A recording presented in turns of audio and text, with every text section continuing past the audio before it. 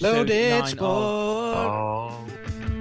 Does he sit second, then? No, I don't think he does. I think Kevin Keegan probably sits second. Oh my God, what a scandal. Austin Eckler versus the Cards. Go and fuck the lot of you. God, Eckler. He's making me like I'm some sort of cameo, like I've come in and go, hand out the bag, England to win.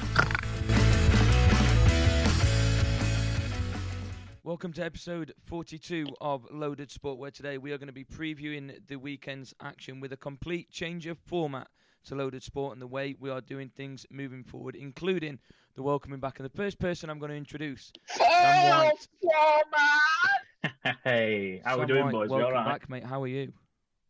Yeah, good, mate. Good. Sorry, I jumped in there. Your voice is that weak. I thought you'd petered off already. But how you doing? More importantly, mate, you sound a bit rough tonight. I am, mate. My throat's absolutely killing me, but I'm here to battle through as we do. And New format sounds like Adam's been throat fucked by a cactus.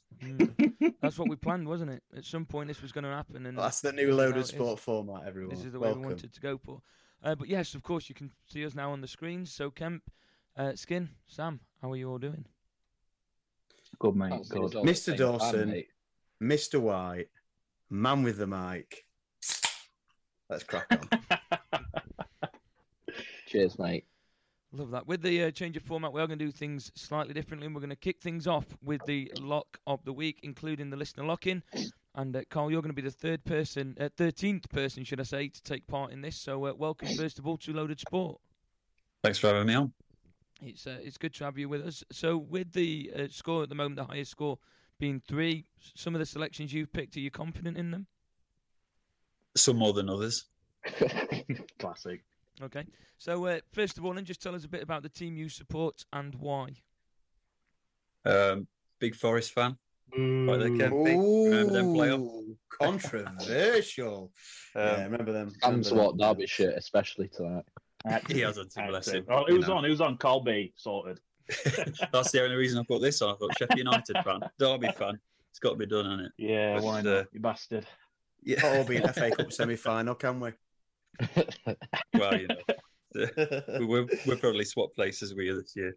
But yeah, been a Forest fan since I was a kid. My granddad got me into it. My uncle used to take me to the games. He used to take me to Chesterfield a lot as well. So we went around supporting Chesterfield and Forest, which was a bit of a mishmash. One Derbyshire, one Notts. But yeah, he took me to Wembley 2 or 3 times. So Kempy, you'll get there, mate. Don't worry. And they're in a couple of weeks, mate. Don't you worry about it. Yeah, you know, you get one every now and then, don't you? But yeah, we always lose. But yeah, we know the feeling. But yeah, that's basically it. Once you've chosen, you can't go back, can you?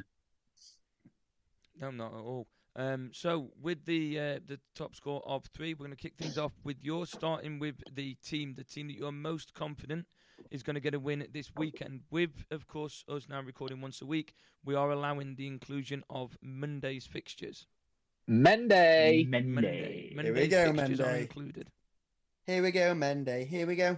Monday. It's not controversial. I've gone for Arsenal to beat Leeds. Oh, Yep, I can cross that one straight off. Yeah, it might be closer than the bookies think, but Arsenal should have too much for him, I think. Out of my lot, mate. That you've took that straight off me. Number 1 pick, yeah? Number 1. Yeah, I've got that as number 1 as well. I've got a nice little backup set, though, so hopefully it'll come to me first. So, Skin, you're going to do the wheel for us this time, aren't you? No, mate, if you check your messages, I said you prep it, mate, because it won't work. Excellent. So, welcome to Organisation 101. Peek behind the curtain. Loaded Sport. Just, Carl B, while Aggie gets that sorted, you've gone with Arsenal there. We're going to get into the bottom half of the table shortly with the score predictions, but Arsenal, Man City, what's your thoughts on Arsenal's season so far, and do you think they've got enough to win the title, or will City prove too strong come the 38th game? I honestly think that I'm probably in the majority, where I think that Arsenal have had a great season, an unexpected season. But I do think City will reel them in. They've got to play each other yet, and I fully expect City to sort them out. But having said that, every time I think Arsenal have blown it, they come up with the goods, and that's not an Arsenal mentality that many of us are used to. No, especially since the glory years under Wenger. So don't get me wrong, I hope Arsenal do it, But I do think City will reel them in. Me and Kemp have been backwards and forwards on this for the majority of the season, since probably just before, just after World Cup, actually, weren't it? And, Yeah. I've not been involved at all. Yeah, well, quite ironic that now. Dawson's been backwards and forwards with himself on this situation Yeah. as well. I was going to bring you in, mate. I was going to bring you in, but you've jumped the gun. So, yes, just as the league started to take shape just after Christmas, me and Kemp have been at loggerheads, really. I've been quite confident in saying Arsenal. I do still fancy him. I mean, I remember him saying, come back towards the end of March, April, we'll see what the league's looking like then. Well, all of a sudden, we're at that time period now, and there's still a good 8-point gap. Granted, they've got a game in hand, but it's not to be sniffed at this point in the season, I don't think. I'd love to sniff your gooch. Of course. Right, so I've done the wheel. Let's move on to our locks. The first name out was Kemp. Oh, he's due one, to be fair. I must admit, I don't think mine is going to be that controversial. I don't think many people will have it, to be honest with you, because you are a lot of the time Premier League heavy, apart from when it comes to Notts County and Wrexham. Thank you. I'm not. Sure about that. And I am sure either. I'm sure about that. Are you sure about that, Adam? Me, yeah, 100%. Mate, anytime you can take City or Notts County, you're on it like a rat up a drain pipe. Right, so I am going with Barnsley at home against Morecambe. That my number one Barnsley have upset me in recent years, but this time they're in very good form, beating Wednesday in recent times, beating Plymouth, who are both the top two teams in that division. They're sitting fourth, but like I say, they're in fantastic form, and Morecambe are down in 22nd with only 7 wins to their name this season. So I have gone for Barnsley at Oakwell to beat Morecambe. Okay. I get that man and one pick that, so got back up, so we're all good. Up next on the wheel was myself, which means I can go for my second choice, which is Sheffield Wednesday to beat Lincoln. Oh my God. They're only 2 picks I've done. I'm scrambling now. Get scrambling quick. 4 games without a win, but they're still there within a shout of getting automatic promotion into the Championship. I think they're going to be the side that gets there in the end. I think it's just a matter of time, isn't it? And against the Lincoln side that's struggling, I'm back in Wednesday. Can I just very, very quickly add on to the end of what you just said there? And it sounds like you're very, very confident in Sheffield Wednesday getting the win against Lincoln. Sheffield Wednesday have been in very, very bad form these last few weeks. Mm-hmm. And my dad actually went in the Forest Green end against Sheffield Wednesday because he hates Wednesday that much, bless him. And it looked as though Wednesday were never going to score if they played till next week. And Forest Green absolutely outplayed them. And I believe Forest Green are bottom of the league. So yes. What are your thoughts on that, Adam? Are you sure it's a lock, or is that a little bit risky? No, mate, I still think it's a lock. I think we've played Football Manager enough now to know that when you've had a good spell of form, you have a couple of games off. Wednesday, 4 games without a win. They're still good enough to get themselves back up there. Just need to rock out up their arse. And with you getting Chesterfield in the Championship, Football Manager is a very reliable point of reference. So, mate, it is 100%. It just shows how good I am at managing. Better than that and speaking. Anyway, let's carry on. I am, mate, at the minute. Voice is gone. Right, up next on the wheel is Skin. Oh, Sam. I'm quite glad about it, mate. I'm still scrambling. Okay, well, I think I'm going to let you off, and the second choice I've got, I think, is the team you'll ultimately go for, but I'm going to go for Peterborough in League One at home to Oxford United. Peterborough in fantastic form, beat Derby last weekend, and they're absolutely flying at the minute. So, I'll take them. Okay, so Sam, welcome back. Your first lock since you returned. First lock since I've returned. Are we able to pick Friday picks? Yeah. So I think I'm going to go with Burnley at home against Sunderland, and I can see that being a potential banana skin, but it's purely down to the fact that I don't feel like I've had a lot of time. Sunderland, to be fair, they've only won 1 in the last 5 in league, so I think they've dropped off a bit, haven't they? So I'm going to back Burnley at home on the Friday night under the lights. Nice. Yeah. Okay, so on to the goal scorers then. So Carl, a goal scorer from any game this weekend that you are confident is going to bag? Well, because I think Arsenal will sort out Leeds. Arsenal, they don't really have an out-and-out scorer, do they? They just share it around quite a lot. But I got Saka. I can't believe you. He's Well, picked I'd me Arsenal apologise, but I pick don't care. and me Saka pick. He's done He's gone both for of the them. Kempy special. Shit. It's, you're not loving what player, he's just got a little cute face. You just want to stroke him. Yeah, he's a beautiful. He's beautiful absolutely man. phenomenal, isn't he? He's come on so much this season, especially like that goal even last weekend for England against Ukraine. I know it was a really the comfortable roll game. was beautiful, and then the finish, Yeah. top draw. It's been integral to Arsenal's title chase this season, and only 21, as you said last weekend. So scary where he's going to be in the next 2-3 years, where he's just consistently. He's going to be one of the best wingers in the world, like outright. European Championship winner with England. Well, don't be so silly. Already got the tattoo. Nice. Big fan of that. Right, so in the snake format, Sam, you're up first for your goal scorer. Well, Saka was my first choice, and I was that confident no one had gone for him. I didn't even plan for a backup. So that's left me with egg on my face there. I'm just gonna have to go for default, aren't I? It's a big game in the Prem coming up on Saturday afternoon. He's going for what I think he's going for. This is a risk. So I know what you're going to say about Erling Haaland, and I know he missed training. I've seen that. You're not going Haaland again, are you? Again, I've been on for the last 6 weeks. No, but for the 5 weeks before you left, you were picking Haaland. I'm going Haaland, mate. This is purely down to the fact that I ain't had a backup and Corby took Saka, so I'm going by default. I select Haaland. That pick is prime Gary Neville. Oh. We need to put the sign clip there, don't we, and play it whenever it's a bit risky. Yeah. Oh. Is that me next then, Aggie?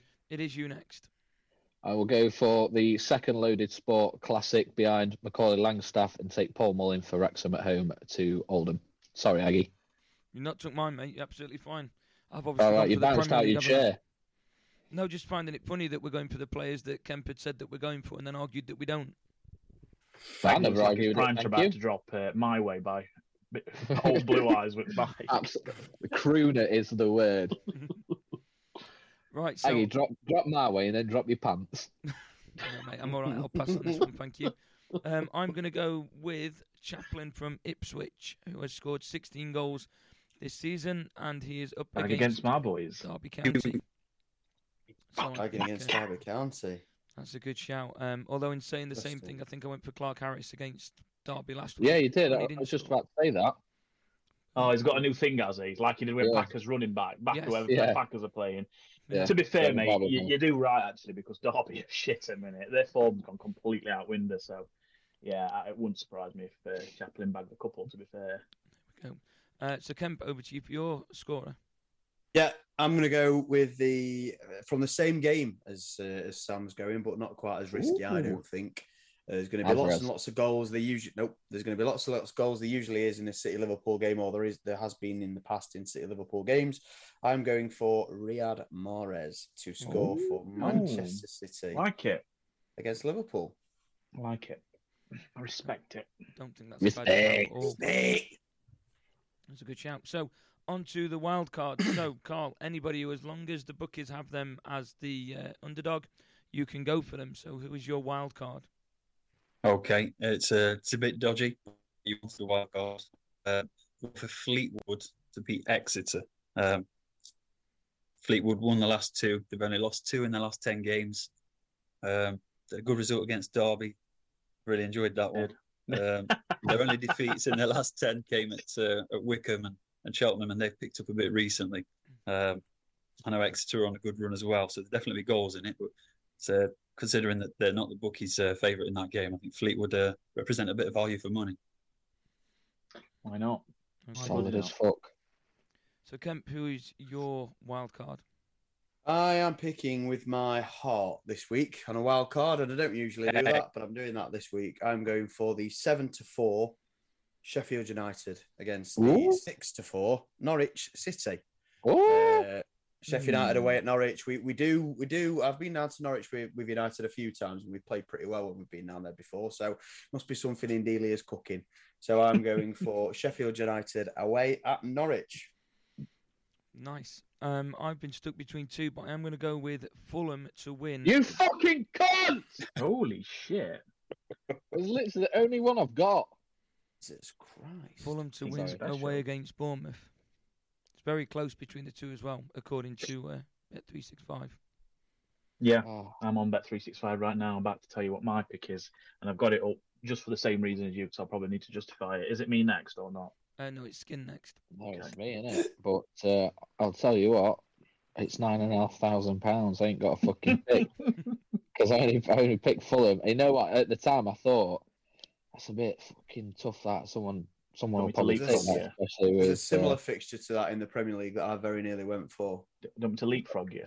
yeah. Draft Go on style. then. If you've got one ready, I've yeah. got one ready, and I'm going to take it. And it's seeing as his ear, I'm backing Carby's Forest in the hope that the jinx continues, and I jinx the bastards. You'll take the incorrect 19. result. Yeah, against Wolves at home, 19-10, which I think's quite generous because Wolves are no special. Let's be fair. So, Yeah, I'm gosh. going to back Forest to win at home. I think at the City Ground, there's more chance for them. They played better at the City Ground than they have anywhere else. Oh, Really. bloody hell. They could come to my back garden and I'd turn them over. How are they doing away at minute? What are they 1-0? They've won one against One. Southampton. Yeah, Hmm. Nathan Jones, Southampton. We You put know, two together again, against me and Southampton, you to be could probably fair. turn down there and beat them at that point. But I'm quite confident. Forest at home against Wolves. Surprising odds, I think that, to be honest. Yeah, I wish I shared your enthusiasm. I've just come across a very surprising one where I scrambled for a pick, but I've got one and I'm quite confident with it. To be fair, and like you said, Sam, very surprised at the odds. But I'm going to take Man United to win away at Newcastle on Sunday afternoon.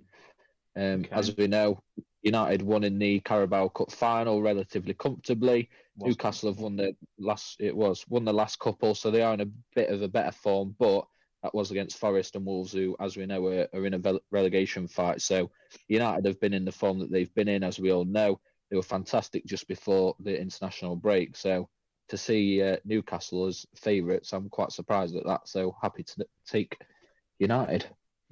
Surprising. Okay, so that is the first part of the listener lock-in. So, Skin, over to you for the second part. Aye. Right call. Right call. You've picked your three, you lock your score, your wild card, and as you know, you've got 3 games now to make a score prediction for to finish off your potential score of 6. So the first game, as always, is the game in which the team you support is playing, and that is Nottingham Forest against Wolves. What is your score prediction for that one? I'm going to have to follow Kemp here and just go with heart over head. But I'm going to have Forest. I'm praying they've got to win because their fixtures are horrendous. I've got 2-1. Can't see him not conceding with that defence. Aurier's out. Aurier's been a big plus for Forest this year. Looks like Lodi's out. I'm not quite sure how he troubles the Brazilian squad, to be honest. But hopefully Tayo Awoniyi's back. Big presence up front for Forest. I think if he comes back, Johnson's fit again. Morgan Gibbs White will want to put on a good show against Wolves. Good player. That's true. So, That's a good point. fingers crossed. Take us for a 2-1. Fair enough. Keylor Navas saving a pen late on to get the 3 points. Oh, we'd take it. Yeah, we'd take it. To be honest, controversial, but I prefer Henderson. Is it? Quite surprised. I don't know why. Maybe it's his personality. But, I hate his person. I can't stand him. I can't. I think if he's for you, you love him. Yeah, if he's maybe against that's one you, of you them. think, Maybe. what a prick. You know, Yeah, best maybe. thing about Dean Henderson is that he's still a blade. In the Premier Keep League, now. though. Yeah, there is that. The second of your 3 games, we've gone for a bit of a relegation battle. We'll get onto that shortly once we've gone through the scores. But some huge Premier League games this weekend, with relegation implications. But Saturday 3:00, Crystal Palace at home to Leicester. What's your score prediction for that one? A bit different for this one. I think Leicester will sort them out. I think Okay. I'll take 1-0 Leicester. I think Palace are struggling for goals, and I'm not quite sure why they've sacked Vieira and appointed Hodgson. Hodgson's renowned for keeping it tight, taking a 1-0. So I can't see him being the man to get them scoring. Whereas Leicester, I think with Maddison firing, I think they'll be all right. I don't think they'll trouble the bottom 3. They'll turn it around, even though their fans want Rodgers' head on the gates of King Power. But I think Leicester will take it 1-0. Always surprises me, like when you consider how little transfer activity they had in the summer. They were the only team that didn't sign anyone, and then they sold Schmeichel and someone else that was pretty important to the team who I've Fofana. completely forgot. Yeah, Fofana as well to Chelsea. So I'm not really sure what you're expected to do in that situation, but is what it is. And I agree. I think they've got enough quality to turn it around with the last 10 games or so. Third and final game is the Sunday kickoff. Sunday 2:00 kickoff, should I say? West Ham against Southampton. What's your score prediction there? I've got West Ham 2-1. I know Saints are scrapping, but I think they're overly reliant on Ward-Prowse, and I don't think he's the sort of talisman to be able to keep a team up single-handedly. But yeah, West Ham usually a bit better against sort of the lower teams at whatever their ground's called, the Olympic Stadium, whatever. London Stadium, absolutely. Queen Elizabeth Stadium. Yeah, all sorts bollocks of a stadium, but they sorted us out 4-0, obviously. But again, Forest away from home, just a floppy cock, so we might as well not bother. But yeah, I think West Ham will sort Southampton out pretty comfortably. Interesting. Just realised, Dawson, your camera, it's been reminding me of something all night, and I can't for the life of me think what it is. And it's the Aha music video, Take On Me, where all the oh, mate, it's so bad, checkered behind you. It's just come to me. It's like music video. It's worst quality camera ever. I've got my eyes on one for you've got to back because got to be upgrading that one. It's not ideal long term, is it? Grainy. Yeah, grainy is the word. So first iPod. That's what it is. Just got it lent up. So his 6 selections are Arsenal as your lock, Saka as your scorer, Fleetwood as your wild card, Forest to beat Wolves 2-1, Palace to lose 1-0 at home to Leicester, and West Ham to beat Southampton 2-1. As always, we will review that next week.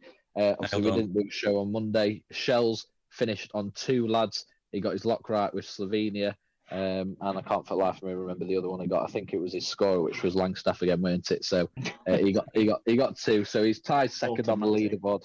Yeah, that's it. But Carl, 2 questions before you go. Really enjoyed having you on, mate. But the first one is probably not the most positive of conversations for you, but it is Nottingham Forest and that very, very tight Premier League relegation battle. We were talking last week about there's, I think it was 8 points between 20th and 12th, or if even that, probably even less. What's your thoughts?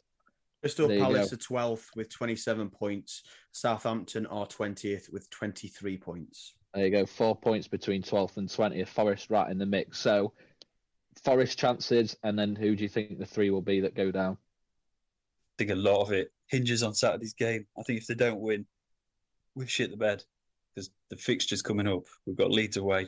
We've still got Man United to come to the City Ground, Arsenal to come to the City Ground. You know, we've got to go to Stamford Bridge, got to go to Anfield, and away from home. Good God, dreadful. I mean, I love Steve Cooper. I really love him. It's the guy's a genius for pulling us off the bottom of the league below and getting us promoted. But good God, away from home, it's really costing. So this game on Saturday, if we win it, we'll be all right. If they don't win it, I think they're done for. Do you think Cooper's to blame for the away form? Well, I think there's the first murmurings from the fans now that they're starting to ask questions. He's still got 100% support, no doubt about that.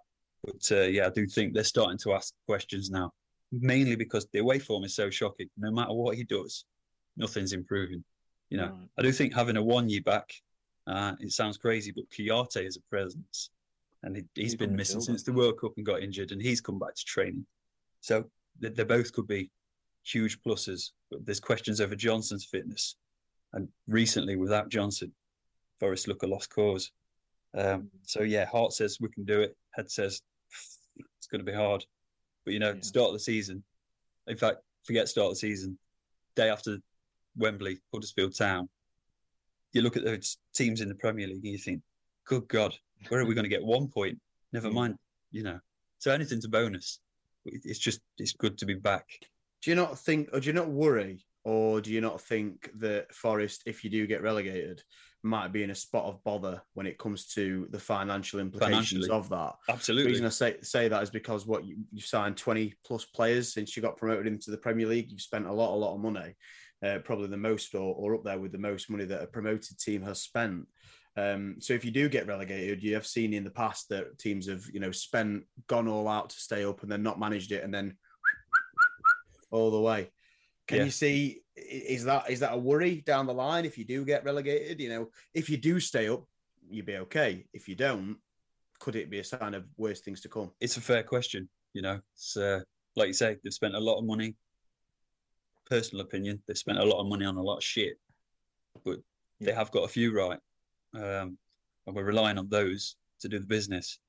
You know, we've got promoted. We spent all that money on 20-odd players, and they did have to, because that squad that got promoted it would have rivaled Derby's 11 points. You know, it would have been that bad. So they had to spend the money. What they've spent it on, and whether Steve Cooper had a lot of input into all of those signings. I think Morgan Gibbs-White was definitely his choice. But some of them, you're not telling me that Steve Cooper's got an eye on the Brazilian league, hunting down Gustavo Scarpa and Danilo. That's not, for me, come from Steve Cooper. No. But, you know, if they do go down financially, who's going to take? They're going to be on decent wages. We paid big fees.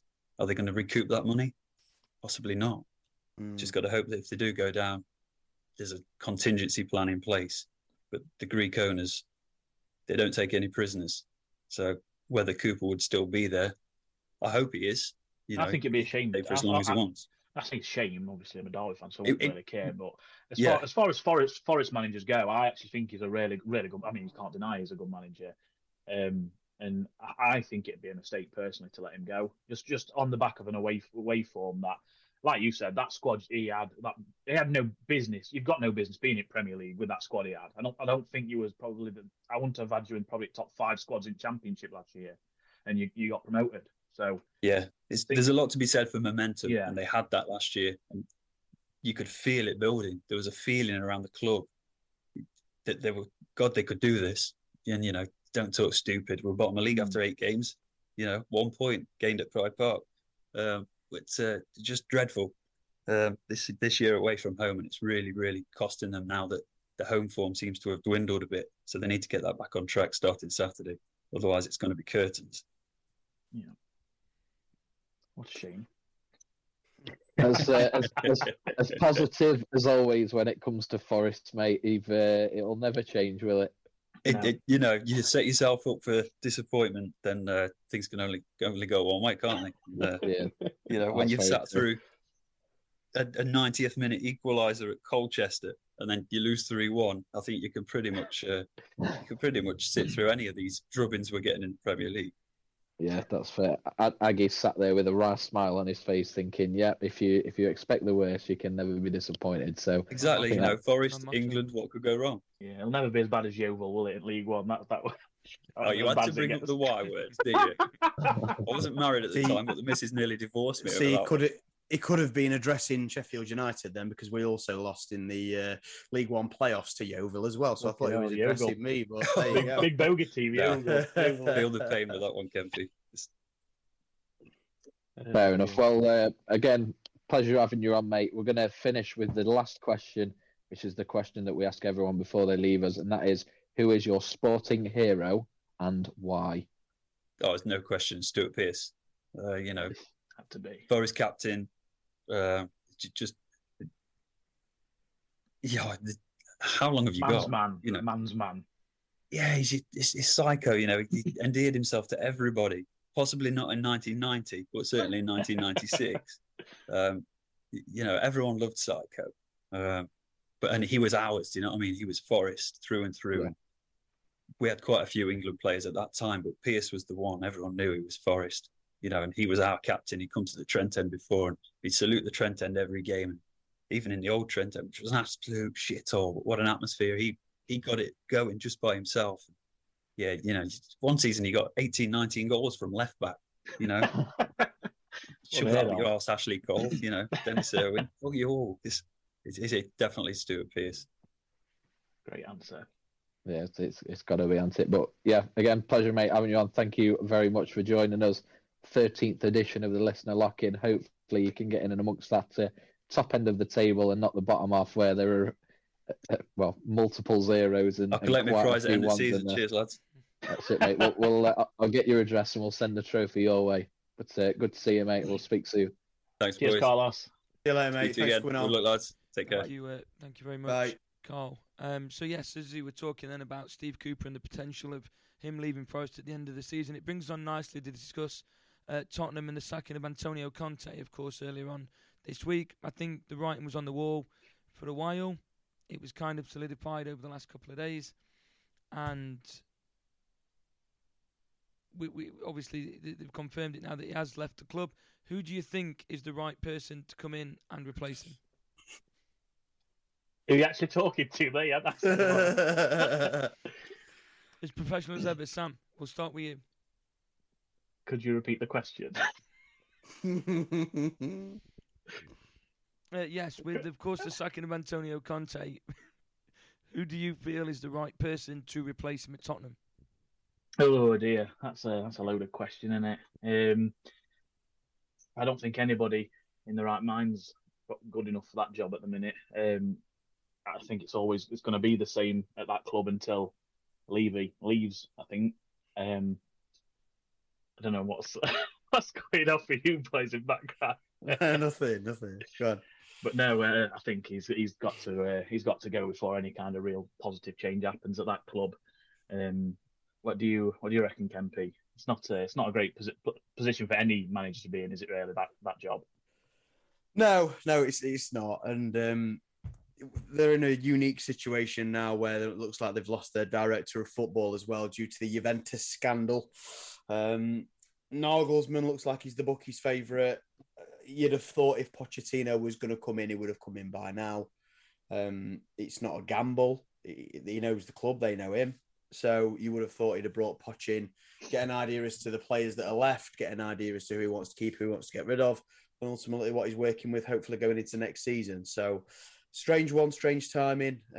I think it will be Nagelsmann, but I think it does depend on top four. I think if Spurs can sneak into top four, I think they will get Nagelsmann. If not, I think they will have to settle for somebody a little bit less, a little bit less pedigree. With a little bit less pedigree, yeah. Thank you for bailing me out on that one. So, yeah, if top four Nagelsmann, if not, I honestly don't know. But it's a strange. Well, here's another question on the back of that. Then, do you think they'll make the top four? No, I don't either. I have throughout the season. Because of the Conte factor. No matter how much he chucks his toys out the pram, no matter how much he's a twat and he kicks off, ultimately in the end, he does get teams to where they need to be and where the vast majority of the time they want him to be. Without that now, I think Newcastle are starting to pick up a little bit of form again. Liverpool are starting to pick up a little bit of form again and starting to really crack on. So, and even we'll have to add them for it. Brighton have got 3 games in hand over Tottenham. If they win all their games in hand, they're top four, in theory. No. I think it'll be Newcastle or Liverpool. Can't decide on which one of those two. Yeah, Liverpool's a tricky one, isn't it? We're all waiting for them to hit that streak and hit that bit of form that's going to get them back to where they should be, but it's not quite materialised. I mean, at Newcastle, the same sort of thing. You just don't know when they're going to click. What do you reckon, Skimbo? Now you're back with us. Sorry, mate. Tottenham are in good form. If Conte doesn't have that post-match rant that he had, he's more than likely still in the job, isn't he? So it's not through a lack of form or anything like that. It was only a couple of weeks ago that Tottenham were top of the form table in the Premier League. So it's clearly more off-field issues or a gap in terms of drive and where they want to be that's led to the departure. So I think everyone sort of had eyes on Liverpool claiming that 4th spot, didn't they, after they beat United or battered United. They were in form, they weren't conceding goals, and then the next week they went to Bournemouth and lost 1-0. So playing City this weekend at the Etihad, so another tough game. Really, really don't know, to be honest. You've got Tottenham on 49 points. You've got Newcastle with 2 games in hand on 47. You've got Liverpool 2 games in hand. So I know, Kemp, you mentioned there about Brighton having 3 games in hand, but every team down to 12th, down to Palace, where the relegation battle starts, has at least a game in hand, and then the 3 teams behind them have at least 2 games in hand. So, yeah, Will Conte leaving and having that familiar coaching staff? Ryan Mason is now the assistant manager on an interim basis till they figure out what they're doing. Will that familiarity sort of settle the ship and secure them that fourth place? I don't really know, to be honest, because that race is about as tight as the race at the top of the table, at the bottom of the table. But I mean, if you said to make a pick right now, I probably would say Liverpool. If they win the 2 games and that puts them a point behind Tottenham. I think they're in prime position there to scrape that 4th spot. So just to give you an idea then of Tottenham's new managerial system, it's Christian Stellini as their manager with Ryan Mason as the assistant, as you mentioned there, Dawson. Stellini's last job in management was for a team called US Alessandria Calcio 1912. Ew. And US Alessandria Calcio 1912. And last season, they were relegated from Serie B. And they're now in Serie C, which is Can't wait for how this links into Italian the 4th non-league. place race. It links in really well because I can't wait. that's his experience. That is his level of experience as a manager. And to get that against Jurgen Klopp, against De Zerbi, is it? Brighton's manager? Against... ETH. Not going to happen. It's a sheep running alongside Wolves. So for me, not happening. For me, like we've agreed, Tottenham don't make top 4. Empty haven't got the director of football, have they? No, he's been banned. Worldwide ban. That's crazy. But I'm not really sure on the latest of it, but I did see that Spurs were looking for clarification on what the ban means, which I don't understand because surely a ban means that we're getting a worldwide ban. Sorry, that means you've got a worldwide ban. They probably just want to know if his season ticket's still eligible. It's all right to go and sit in stands. Yeah, true. But yeah, it's not the best time off field for Spurs, despite, as I mentioned a few minutes ago, they're on field relatively decent form. So it'll be very interesting to see what the next, say, 2 or 3 games brings for them. Are they going to go into a bit of free fall because of what's happening off the field, or do they stay calm? I had the rant. I had the rant before Conte, everyone. So listen to Loaded Sport to get ahead of the curve. But I was saying about how Spurs don't have world-class players. They don't sign world-class players. They had a couple of decent players in Kane and Son, but other than that, are those players getting into a top 3, top 4 team? No, they're not. And Conte has clearly seen that and is concerned about his history of success and what he can do with that squad. So, yeah, very interesting couple of weeks for Spurs, and it'll be interesting to see if they come out of it still in form or if wheels start falling off. And like you said, Camp, I'm not sure Bayern manager being the favourite or ex-Bayern manager being the favourite to come in, is he going to want to come into that team with his experience of playing or managing that Bayern squad? And if they get top 4? It's going to be close. They really need top 4 just to appeal a higher calibre manager. But I've heard reports that a lot of Tottenham players have been trying to speak back to Pochettino to get him back to the club. And I think some of that were going on before Conte left as well. So I don't know if that's going to play a part in the decision-making. In my personal opinion, it was wrong to get rid of Pochettino in the first place. But I think Tottenham have had that sort of rationality about them where they've just rushed into sacking managers unnecessarily and maybe a bit prematurely. And this is not necessarily one of them cases because I think Conte kind of signed his own resignation with the rant that he went on. But before then, so I think Pochettino with a reunion, if he's happy to do so, would be great for Tottenham, especially for next season. I think Conte were very calculated with that rant. He didn't know exactly what he was doing, and he essentially sacked himself. Got the payday. You're essentially trying to get a big. You're trying to get a big payday rather than resign. Yeah, in a word, Adam, before we do move on, who do Spurs get as their new manager? Pochettino. There you go. That's my opinion. Right. So moving on to the relegation battle that is going on, and we've got quite a few games this weekend, Skin, as you've mentioned a couple of times, that are taking place that could have huge implications. Forest against Wolves, Palace against Leicester, West Ham against Southampton. We'll start with Forest against Wolves. We'll not talk too much on it because we've just had a conversation with Carl surrounding this as well. Sam, I'm going to come to you first. As a Derby fan, I think it'd be ideal. Forest against Wolves, your thoughts? Well, obviously, I've backed Forest for the win here. I think if they are going to start, as Carl B said, if they are going to start any kind of survival push, it's this game. Home against Wolves, right there with them.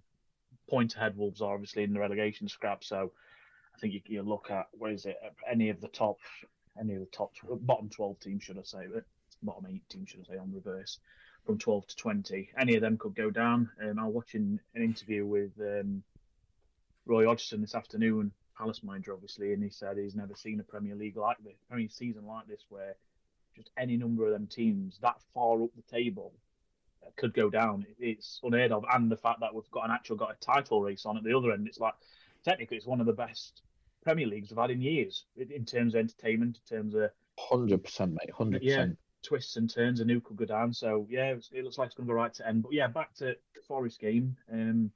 I do fancy Forest for the win, as much as it kills me to say that. But at the same time, I don't think any result would surprise anyone. It'd be a draw, it'd be a Wolves win. It's just one of them games, isn't it? Where both teams, it's a 4-pointer, as I said earlier on its season, instead of 6-pointer. Big 4-pointer on. And I do think Forest might just do it at home. Okay, Kemp, I'm going to come across to you for this next one. West Ham against Southampton. When asked last week, you mentioned, I believe, both of these sides. I think West Ham were just outside of the relegation zone. Southampton were relegated. So when they go head-to-head, do you think it's just going to be a straightforward win for West Ham? No, nothing straightforward at this stage in this Premier League survival race. West Ham have been pretty tepid. Southampton have been worse than tepid, especially under Nathan Jones. Yeah. It's going to be interesting. It's going to be intriguing. I'm not sure who's going to win. You would have to slightly side with West Ham, purely down to the fact that I think they believe they're playing at home, so you give them home field advantage. But apart from that, there's nothing to choose between the teams, in my opinion. We'll have to see. Okay, so Skin, over to you for Palace against Leicester. Two sides. One's just brought in new manager, of course. I say new manager, Roy Hodgson, quite familiar with Crystal Palace and Selhurst Park, going up against a Leicester side that some may say are underperforming by being so far down the Premier League table. Let the poor bastard retire in peace, eh?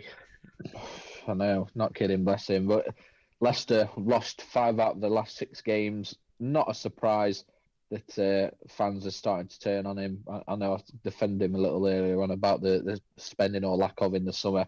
Palace, still, we're now heading into April on Monday, and they've still not won a game this year. So it's a tough game to call. I think I'll go score draw for that. I'll look at a 1-1, which doesn't really do either team a favour when it comes to their own relegation survival hopes. But it's hard to call that. At some point, Palace will win a game. Surely they've got to win a game at some point. Leicester in absolutely shocking form, although they have got a little bit of individual quality up and down the pitch. So yeah, I'll take a score draw there, because Palace they've not been getting battered. They have got the odd point against tough teams like United. They got that late equaliser at home and things like that. So I'll score draw. I think this is the game for Palace. I do. I think this is the one. It's got to be. There's got to be at some point. Yeah, I think Vieira was unjustly let go myself. I don't agree with the change. I feel like they should have let Vieira go. But if they are going to do it, I think it's right to do it before this game. New manager bounce against a team like Leicester, it's hopefully going to get you over the line and get you a very, very important and vital 3 points, and then maybe pick up a couple of wins, between now and the end of the season to try and keep them up. So don't agree with the decision, but I think the timing is ideal if you are going to make that decision. It's just short-sighted, isn't it? It's short-sighted. I think for Palace, it's just a case of keeping themselves in the Premier League, and they think someone with the familiarity of Roy Hodgson, who's got that experience with him, is the right man to do that. So just one word, do you think Palace stay up this year, Kemp? Yeah. Sam? Yeah. Skin? Yes. There we go. So let's What move about on. you? What about you, you silly folk? Yeah, I think they do. I think they do, yeah. I think Roy Hodgson's the right man to keep them out of trouble. And then, of course, he should retire again at the end of this season. You say he's the right man to keep them out of trouble. They did just get relegated with Watford, so... Yeah, but Watford go through managers like... You go through Kemp me. goes... yeah, that'll do. Right, so let's move on to the main event, as some may call it, of the weekend. Manchester City against Liverpool at 12:30 on Saturday. Surprise for me that it's an early kick-off on a Saturday for such a big game between Man City and Liverpool. For me, I'd probably call this quite title-defining. If Man City are to lose this game against Liverpool and Arsenal pick up the 3 points against Fulham, I know I've been saying from the beginning that I think Arsenal are going to walk away as Premier League champions at the end of the season. I think this just solidifies that. Yes, they'll still have the points difference over City. City will still have the game in hand. But I think it's kind of set in stone then for Arsenal that they're going to go all the way and lift the trophy. Like I say, Liverpool win and Arsenal win at the weekend. It's an 11-point gap, which City win their game in hand and then City beat Arsenal. That's still a 5-point gap with, 5 or 6 games to play. So, got to agree with you there. I do think City will win. They can't not at this point, regardless of strength of opponent. They've got to start winning every single game because, again, it's an 8-point gap. So, yeah, they've got to start winning. I had Liverpool as my backup wild card. Did you? Oh, yeah, interesting. I was flirting with the idea of backing City as my lock, to be honest. Interesting. I do feel quite confident that they will see it off. Yeah, I think I'd be more confident with City as my lock over Liverpool as my wild card. I think, given the choice. Yeah, I think so. And you mentioned there we were talking about Liverpool potentially getting top 4, and 1 minute they look like they're going to get back in it and start firing on all cylinders, and then next minute they look like this apathetic, old, aging team that they've looked like for the vast majority of the season. I think at this moment in time, with the form that City were in just before the international break, yes, it's Champions League and FA Cup, but they won 7-0 against Leipzig and 6-0 against Burnley. They were in irresistible form before the international break, and I think that will continue, Haaland or not, to be quite honest with you. I think City will win, and I think they'll win quite comfortably. The way City play, it's so exhausting for teams to play against Man City, especially at the Etihad on such an open pitch. Liverpool just haven't got the legs to deal with it, and I think first half will be KJ, second half Liverpool will just get tired, and I think I wouldn't surprise me if City bang 3 or 4 in, to be honest. Okay. Very interesting. Big game. Who's watching live? I'll be watching it live next to the Premier League trophy. Oh, yes, mate. Talk us through that very quickly. Aggie's getting to see, as he mentioned there, the Premier League trophy this weekend. Talk us through the occasion. Yeah, the team that I do a lot of coverage for, Staveley Miners Welfare, have received a grant that is offered out from Premier League clubs to grassroots sides. And the Premier League trophy, as a result of that, is making the rounds of the grassroots sides that it's supported, one of which is Staveley. And for their final home game of the season this Saturday, the Premier League trophy will be there. I like it. I know Kemp and Sam, I included you in that question. Sam, please stop, mate, because it's the sexiest thing I've ever seen. I know I mentioned, or I included you in the question of if you were watching live, but you two are also on a little bit of a local non-league football venture this weekend. Loaded Sport really covering the grounds this weekend. Talk us through what you pair are doing. Yeah, we might. What do you think, Sam? Watching it live in a pub somewhere? Yeah, It'd be a bad idea, wouldn't it? Vic, maybe? Vic, next door. Yeah, nailed it. I've got no idea, mate. I don't know what's going on, do I? Vic's a good spot. Vic, right next door to Grand. Let's get down there early, get some breakfast and get in there. Do you want to tell our listeners where you're going? Because you've still not revealed it. Yeah, I'll just it's just about 10 talks. Yeah. So, yeah, we are going to watch Alfreton Town versus Leamington. Obviously in the National League North. We have both recently got quite heavily into Football Manager. And let's just say I've got a bone to pick. Well, Kemp's been doing it for years, but obviously it was very for that, weren't we've all collectively come together over the last month or so. Yeah, that's the one, Mesh. And let's just say I've got a bone to pick with Wayne Bradley. So he recently dismissed me on my Football Manager save after getting them to promotion to the National League. Wasn't good enough, getting relegated the season after. So yeah, I've heard I've heard you've paid extra for hospitality tickets just so you'll know you'll be in the same pot at ground as him. I'm not daft, mate. So I'm you not can have daft. a word like Hospitality at Overton are about 17 quid and all. They were too kind mates. Couldn't order a ticket. Brilliant, love that. So if you see Absolutely love if you see in the non-league paper this weekend, if you see a picture of somebody getting the Overton chairman by the scruff of the neck, Loaded Sports giving you a fair idea as to who it is. So there you go. that. Wayne Absolutely. Bradley, Well, I'll hopefully, put you on notice. that's it. Fair warning. Well, hopefully, lads, you can get a bit of video content for our social media pages. Katie loves a reel, so get some videos and get her creating. But yeah, good to hear that Loaded Sport are covering a few bases this weekend. Yes, absolutely. Excellent. So that is for the football talk. Let's move on now to another edition of Kempy's Comeback Corner. Kemp. Strap yourselves in, motherfuckers. Baby, it's an important weekend in boxing this weekend. There's no MMA to speak of this weekend. The closest thing I would say to a decent MMA show this weekend is Anthony Showtime Pettis, Dawson. I don't know if you know about this. I don't, mate. I thought you were going to say Sam against Bradley. Like, no. Well, yeah, that's on the undercard. Is he inventing the Pettis Poir? Yeah, if you want. He'd kick your fucking head in for that. Absolutely awful. Yeah, Anthony Showtime Pettis, Dawson, I don't know if you know, is fighting. Right, I'm going to all three of you, I'm going to give you a guess. Right, I know you don't know combat sports ridiculously well. He's fighting a Hall of Fame boxer in a boxing match this weekend. So an MMA fighter who used to be the lightweight champion of the world is fighting a former legendary Hall of Fame boxer this weekend. Dawson, who do you think it is? No Googling. No, I'm not Googling, but I was going to make it the first name that comes to my head, and then I was like, no, it can't be surely, but I'll stick to it just for the crack. Evander Holyfield.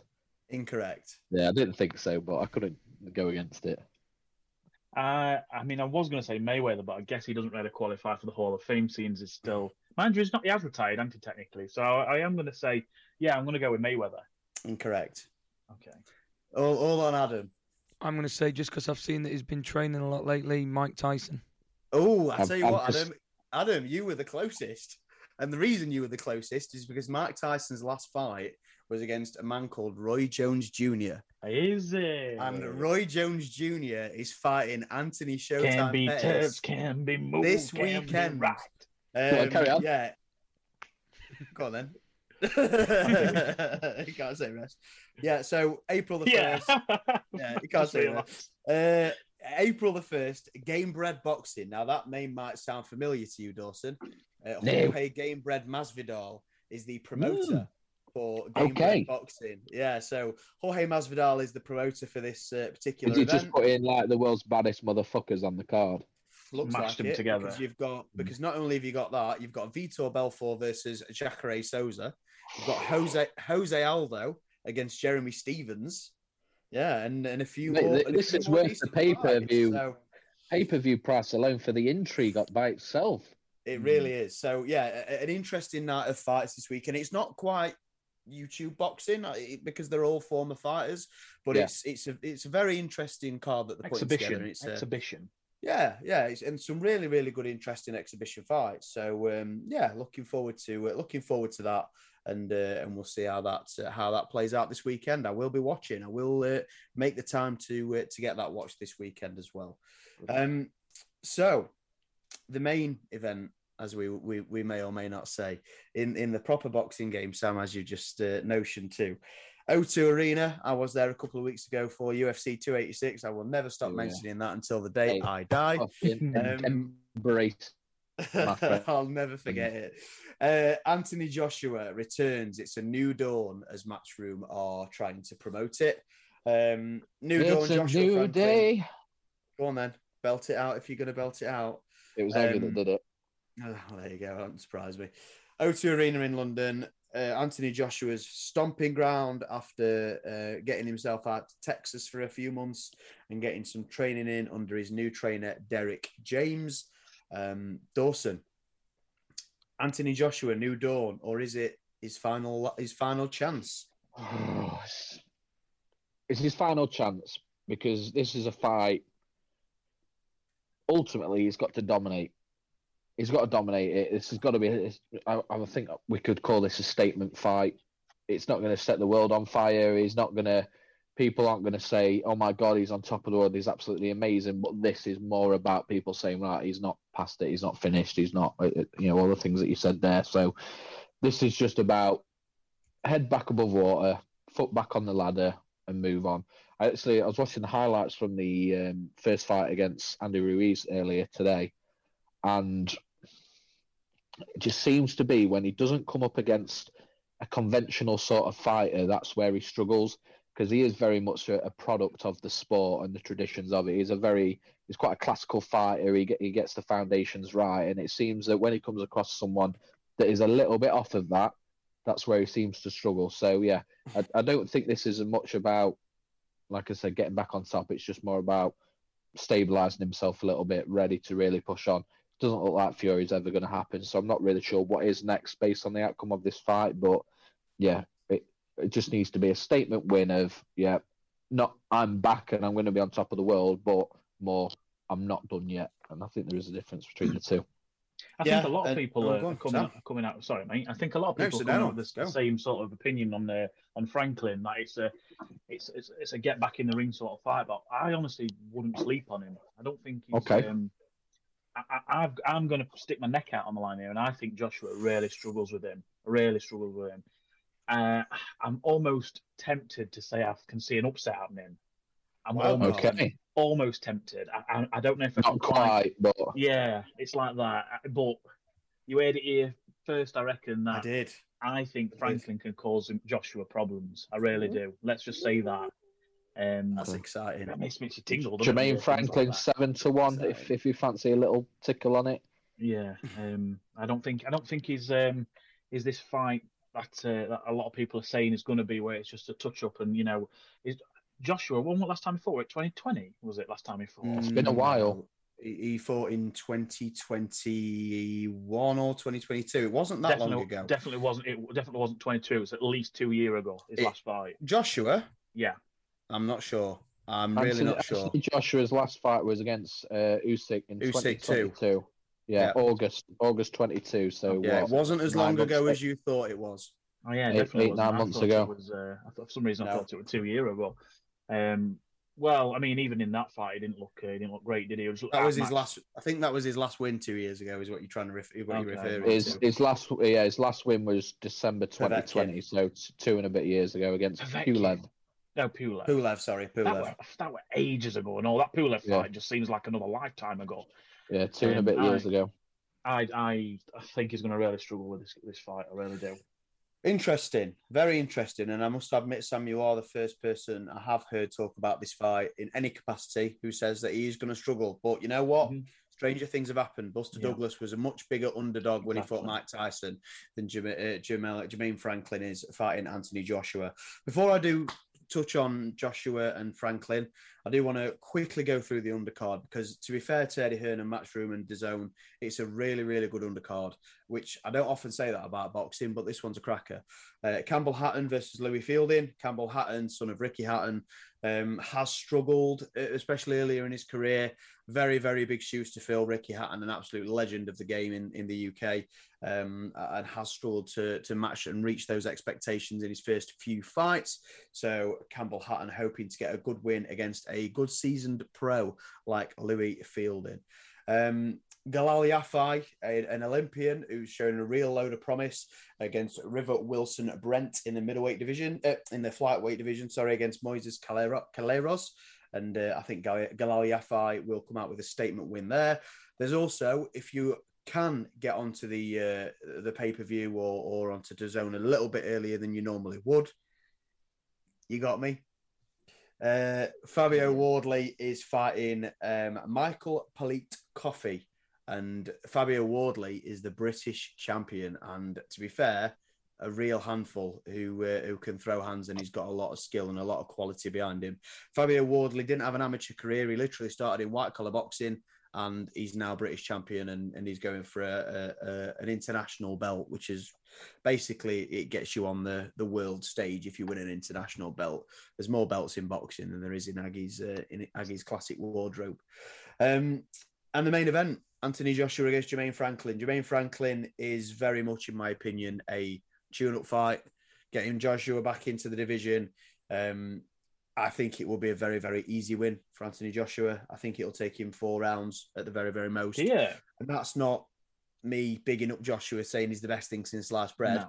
I personally think Joshua is probably the 5th best heavyweight in the world right now, so he's nowhere near the top of the tree. But Jermaine Franklin is very, very, very far down that tree. 31st, I think, in terms of the world rankings for heavyweights. I think he's very, very happy to take the money, as I would be, to get paid millions, to get punched in the face. I'd love it. So I can't say I blame him on that respect. But before fight week, I did sort of think not quite as similar to you there, Sam, in the respect of, Franklin could upset him. But I did think it won't be as quick and as easy for Joshua as a lot of people are thinking it might be. But then I've seen Franklin on fight week. He's very happy to be here. He's very friendly. He's very nice. He doesn't seem like he's got much snap to him. It doesn't seem like he's got much of the sort of eye of the tiger about him, that he wants to come in and do damage.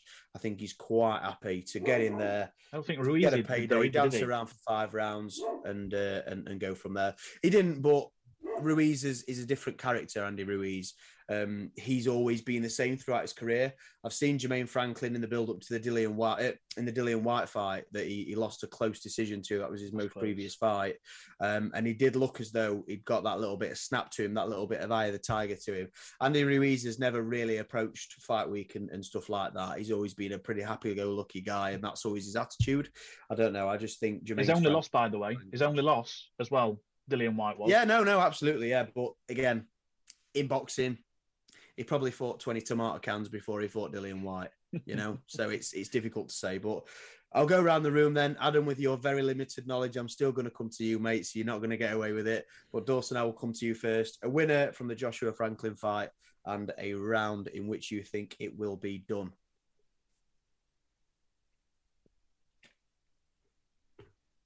Can't hear you, mate. Can anybody else hear him? No. Can't hear you, mate. You've gone. Sam, let's come to you while Dawson... Oh, he's back. There you go. Can you hear me now? I can hear you now, mate. Hello. Yeah. Well, I don't know what happened there. I will go with Anthony Joshua, round 5. Round 5, okay. And TKO or yes, mate. Stoppage or submission. Retired submission. Yeah, no, TKO, mate. TKO. Okay, no. Ref weighs it off.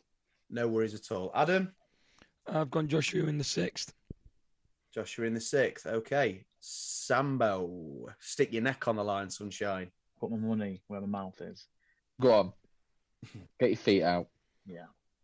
I am going to say a knockout in the 10th round for Jermaine Franklin. Wow. Are we classing that as wild card? And I'm telling you now, if it's not you, Sam, if somebody listening to this does not put a $5 on that, you're a fool, because Sam could pull it out of the bag there very easily. I think this is the fight that retires Anthony Joshua. I think he's done after this fight. I will just point out, Sam, if I know Kent mentioned a $5 there, but if you do want to stick a quid on a round 10 win for Jermaine Franklin, it does currently sit at 100 to 1. Wow. To be fair, every round in winning is 100 to 1, so the bookies are not giving Franklin a sniff in any way, shape, or form. So huge call from you. Not even a boxer's chance. Nothing. No, not even a puncher's chance, unfortunately. So, but hey, we'll see, and I'm sure we will update everybody if Sam does decide to take a little £1 punt on Jermaine Franklin to beat Anthony Joshua in the 10th round. Just before we do sort of shift on to the next part of Loaded Sport this evening, quick question for you all in one sentence. If Anthony Joshua does lose this fight and Sam is correct in his prediction, Dawson, after this fight, if Anthony Joshua loses, does he retire, yes or no? No, because I don't think he'd want to go out like that. Okay. Sam? I think he does. Yeah, I think he does. He mentioned it sarcastically in an interview on this morning or something like that. And and I'm trying to think. It went this morning. It was something else. Good Morning Britain, was it? Yes, that's the one. And you see him started shadowboxing while they were talking to Susanna. The reason that he said that is because a lot of people have been. That's what I mean. It was a sarcastic. Question. Yeah. It was definitely a sarcastic response, and he did explain that in the interview. He said, "Yeah, I'm saying I'm retiring because that's what obviously everyone wants. Everyone keeps asking me if I'm retiring.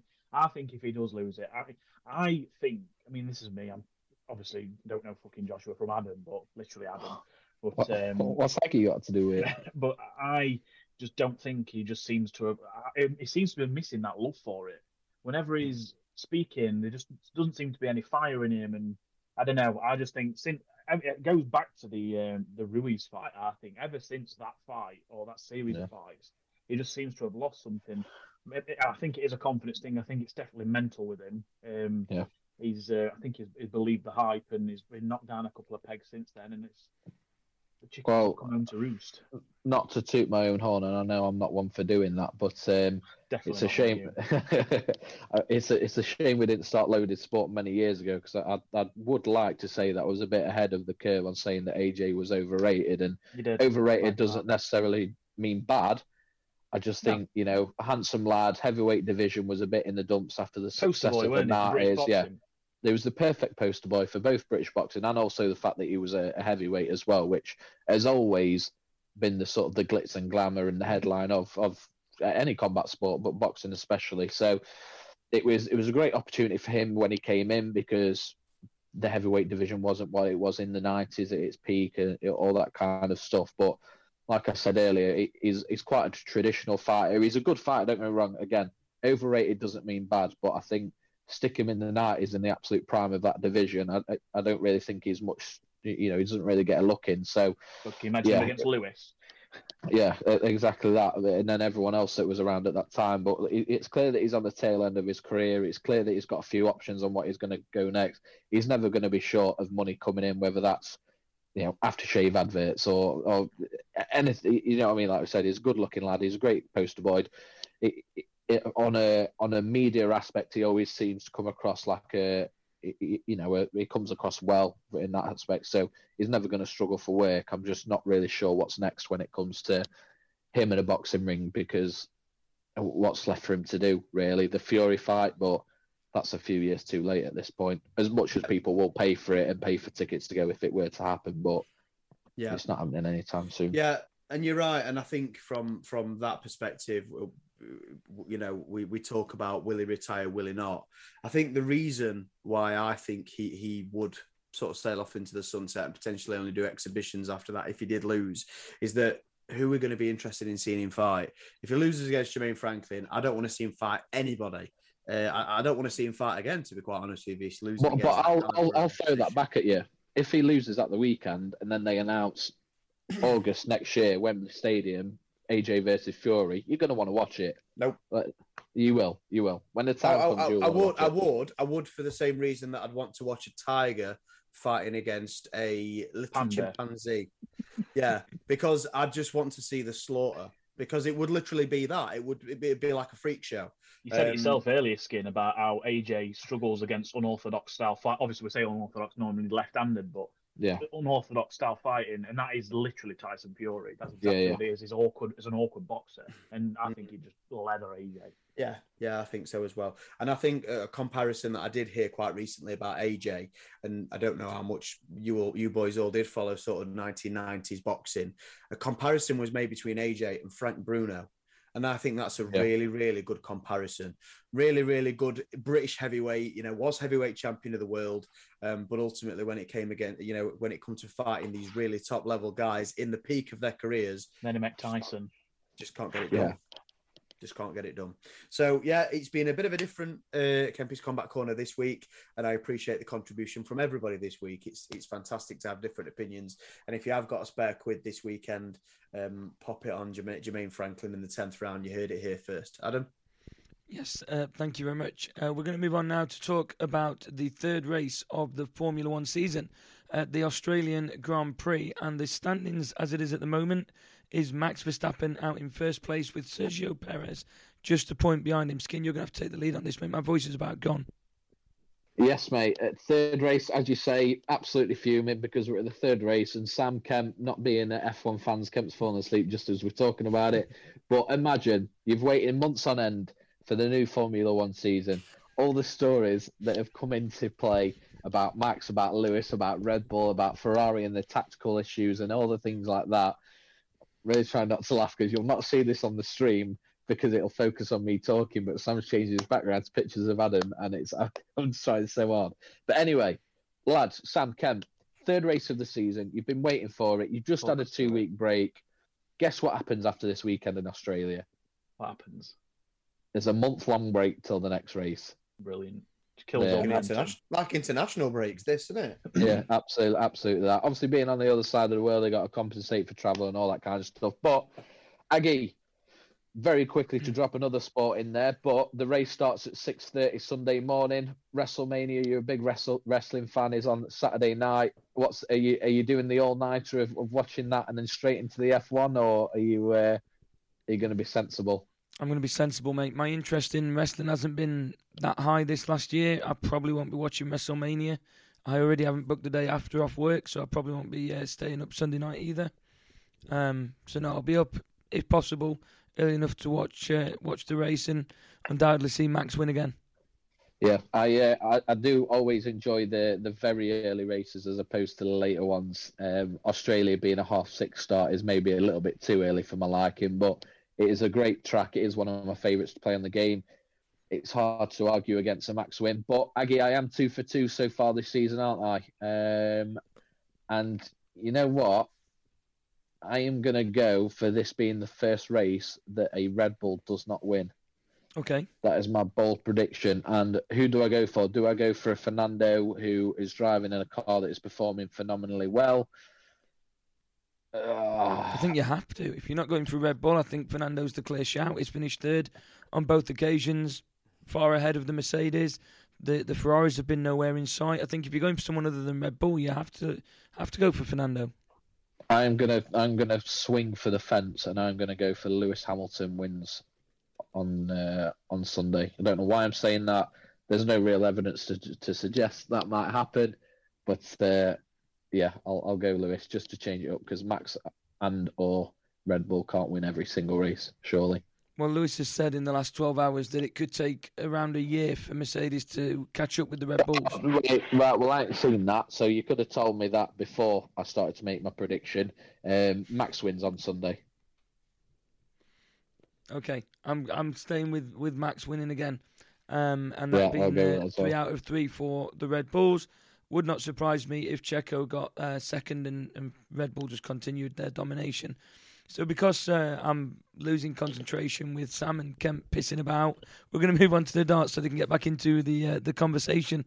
Of course, with Night 7 concluding last week in Newcastle, we know as much in Night 8 that there is not a win for Peter Wright still. But just before we do carry on with the darts, I know what's coming. I'd love to know what I've done wrong. I've not done a fucking thing. What are you talking about? Well, you got a pillow ready to go to sleep before we'd even started. So I'm laughing because Sam is the funniest motherfucker to walk the face of the earth. I don't know what you're talking about. And that's my fault. That's my fault, is it? Yeah, Peter Wright's fucking shit, mate. What else do we need to say? What else do we need to talk about? I'll tell you what though, Gerwin Price is on the comeback, isn't he? Your pre-tournament pick. Yeah, he's of course. On fire, baby. He's on fire. I mentioned to you last week, didn't I? Heading into the final against Van Gerwen, he missed 13 shots at the double. Eventually won anyway, and then beat Van Gerwen 6-1. You had all the stats ready, didn't you? And then it blew up. But yeah, Gerwin Price played really well in that final. Last Thursday was the Italy-England game, which we've not really commented too much on the England performance, surprisingly. We haven't. Would have been interesting. Maybe we'll get into that very quickly at the end. But, yeah, watched the final. I didn't see any of the others because I was watching that Italy game. And Price played really well, to be fair. Van Gerwen didn't necessarily play badly. I can't remember the fucking words out. What's happening here? But, yeah, Price pretty comfortable. Another win. He looks like he could go well in Berlin this week. And yeah, close the gap. Obviously, it's not a league table format in terms of who finishes top. wins, it is a top 4 go through to the knockouts, and at that point, anyone can win. Yeah, Sam, what's your thoughts? You've gone for the ultimate underdog in the Darts Premier League this year. Yeah, it's looking to be a bit of a wild stab at dark, innit, that one? We've not. You see him beat Van Gerwen 6-0 the week. Yeah, he smashed him to bits, bless him. That was Newcastle as well in front of. No, I think a week before he did that. That were in Yeah, it Nottingham was where he not beat them 6-0. Yeah, it's. I think it was a bit naive of me, really, just getting into darts, just off the back of seeing him do that pre-tournament win, and I probably a little bit wet behind the ears when it comes to that pick, but hey, we move on, and I've got a couple of new darts today come through, so I'm going to be taking my darts out, I think, when I go with Kempy on Saturday, just in case we find a little dartboard. I weren't going to pack my arrows, but I am now. Get them packed, mate. Vic's got one. Not sure you're getting into Impact Arena after with your darts. You might need to leave them behind bar, but that's a good shout. To be fair, yeah, we don't want Sam throwing them at Wayne Bradley, do we? Yeah, true, very true. Yeah, no, you've been unfortunate with that one. To be fair, with Chris Dobie, like Dawson's just said, he did smash Michael Van Gerwen. Gerwin Price then beat him in final, but what can you do? But it yeah, peaked to that week one, didn't it? When Sam went on with Chris Dobie and then he won that one, it was like, oh my fucking god! Wasn't it? Yeah, it's been downhill since then. It really was. But yeah, I think we are now starting to see, as Randy Savage says, the cream rising to the top. I think you are going to start seeing coffee. Now. Yeah, in the big time. Sam, please fucking stop, man. I know you're just going to see me talking, but you are going to see Gerwin Price. I'm going to carry on saying, you are going to see Gerwin Price, Michael Van Gerwen, Michael Smith, maybe Nathan Aspinall. I don't know, but those three or four of the top players get to a position where they're ready to go. I was just going to make a comment about Sam saying that it was a bit of a wild stab in the dark going for Dobie. With him being the underdog, yeah, you could probably say that, but he's not too far about making it into the playoffs himself anyway. He's the highest of the best of the rest, if you will. He's only 2 points behind Michael Smith. Any given Sunday, as Skin says, any opportunity. I can't even look at the screen when I'm talking just because of Sam. I'm trying to keep it as professional as I possibly can. So go on then. On to week. This is what you've been missing. When have we ever been professional, mate? This is what we've been missing.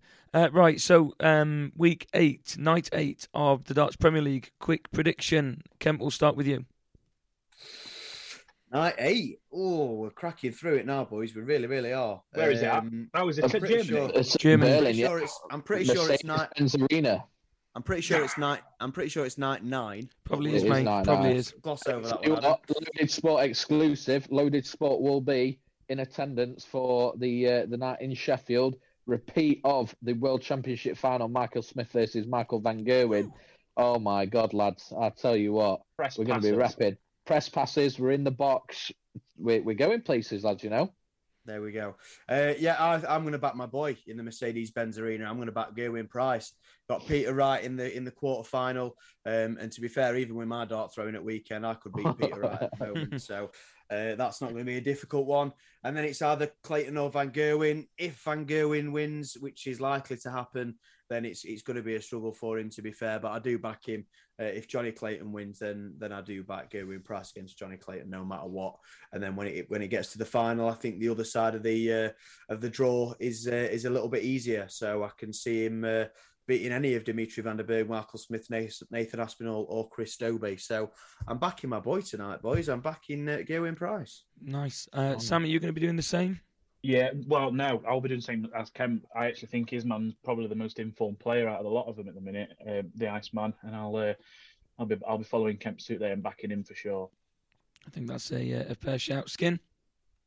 I think I'm going to go Michael Smith this week. Just looking at that draw, a lot of weeks I've looked at sort of which half the draw looks a little bit easier, and a couple of weeks ago back Johnny Clayton, who I think got to the final before losing to Van Gerwen, if I remember rightly. So that should be a close game. Gerwin Price should beat Peter Wright, but you look at the other half of the draw, Van der Beek, I'm always going to go against him.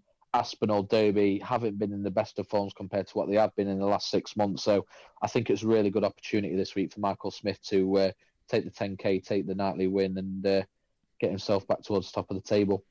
I'm going to agree with you and go with Michael Smith. The look of the draws worked in his favour for getting through to the final, and then just in one game, I think he's got enough about him to see off Gerwyn Price or Michael van Gerwen, depending on which one gets to the final. I can't see it being any of the others apart from those two, to be fair, from that side of the draw. So I'm going to go with Michael Smith to win it all. Just before we do conclude for episode 42 then, let's talk about England against Italy and England against Ukraine that took place last week, as I was the only one with getting both predictions correct in that England were to win both the games. Well, shall we save Kemp for the end? Because that's where the fire is. I'll just very quickly go. Watch both games. Ukraine is what it is. Classic England qualifying game at home. Comfortable, never really in doubt. Italy game showed a little bit of fire. Early lead. Genuinely thought Italy were going to come back and get an equaliser because they were dominating that last sort of 15, 20 minutes. But again, they got the win, which not a lot of us expected other than you, Aggie. So fair play there. 6 points, but again, we said it last week, didn't we? They dominate qualifying, and when it gets to the big time, that's when they falter somewhere. So I'm not really going to get my hopes up or doubt it any more than what I was a week and a half ago, to be quite honest with you. I'm interested to hear Kemp's opinion on the Italy game, because whilst we did get away with the win, it was a kind of hard-working performance towards the end when, of course, went down to 10 men. It was kind of a valiant performance and something that you could take a lot of pride in. I know you've mentioned that, of course, England do perform much better when it comes to the qualifying for the Euros and for the World Cup. But against the current European champions, it's still not going to be an easy game, especially in Italy. And I think it was something like 50 years that England last beat Italy in Italy. So there's a lot more that can be taken from that for us. So, Kemp, I want to hear your thoughts on, first of all, the game against Italy. Yeah, Italy, who also didn't qualify for the World Cup. Yeah, listen, it was a good performance. I was very, very impressed with the grit and the determination at the end of that game. I would normally see a Gareth Southgate side capitulate in that situation. They didn't, which I was quite happy with. I think they played pretty well. Nothing surprised me. They've got good players and they play good football, and that doesn't surprise me at all. It's qualifying. We've talked about this how many times? I don't know. We said it this time last week, mate. It's exactly what we said. England in qualifying, absolutely no problem. Seeing the Italians off, seeing Ukraine off, which, let's be honest, again, as Dawson's just mentioned, is not a difficult thing to do, you would imagine, on paper. But ultimately, they did the job, and that's the main thing. 2 games, 6 points, a really good performance against Italy.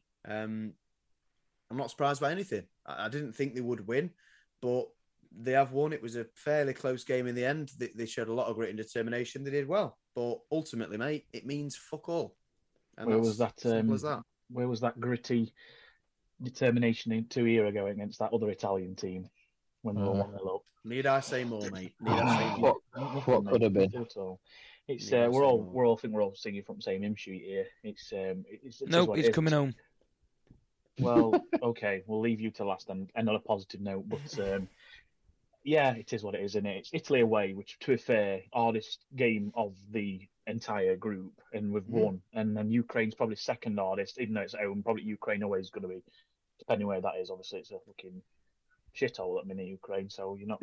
Have they said anything in regards to where those games have played? Because it's definitely not going to be. No, it's the 9th of September 2023 is when that game will be played, but we don't know when or where it will be played at this point in time.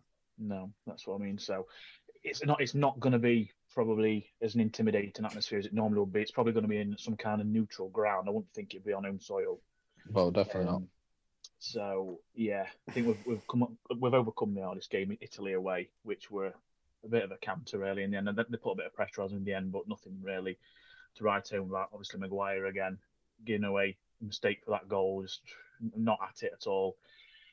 Don't know why he's still being selected there. Trying not to be too negative because it is easy to fall down that rabbit hole, but I just can't see why. There were a couple of players that we didn't think should have been selected in that side. Calvin Phillips for another.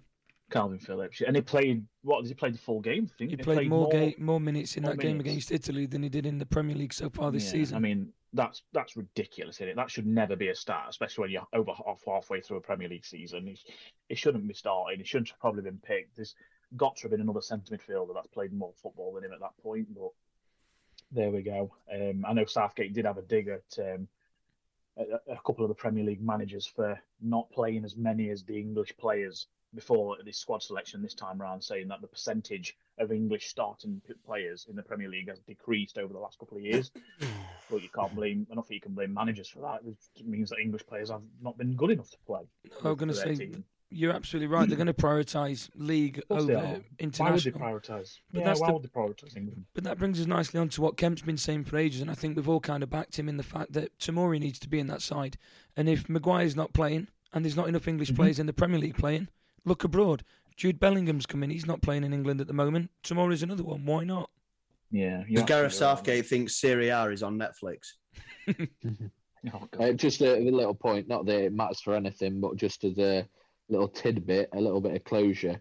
You're right, where the Ukraine-England game will be played or any of their home games during this qualification period, as a matter of fact, has been announced. However, since the war started, they've been playing their home games in Poland across a couple of different stadiums. So probably the most likely location for that. Next door, isn't it?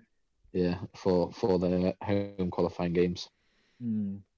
Yeah, shouldn't be too much of a task, I don't think, for our boys. We've got the talent that should beat them. I think Tim Sherwood say on Talk Sport earlier that I think any manager in the upcoming Euros would prefer to have the England squad over their squad, which was quite an interesting statement. But mate, we said it before. The squad itself is absolutely phenomenal, which is why it's so frustrating. The tactical side of it, or the lack of urgency, or the hesitancy in pulling the trigger when it comes to subs. We know what we've got on paper. It's a top 3 squad in the world, I think. Yeah. I have to agree. Lads, that is all we've got time for this week. Thank you very much for joining me. It's been a pleasure with to a certain extent, it's been a pleasure with bringing in and ushering in the new era of Loaded Sport.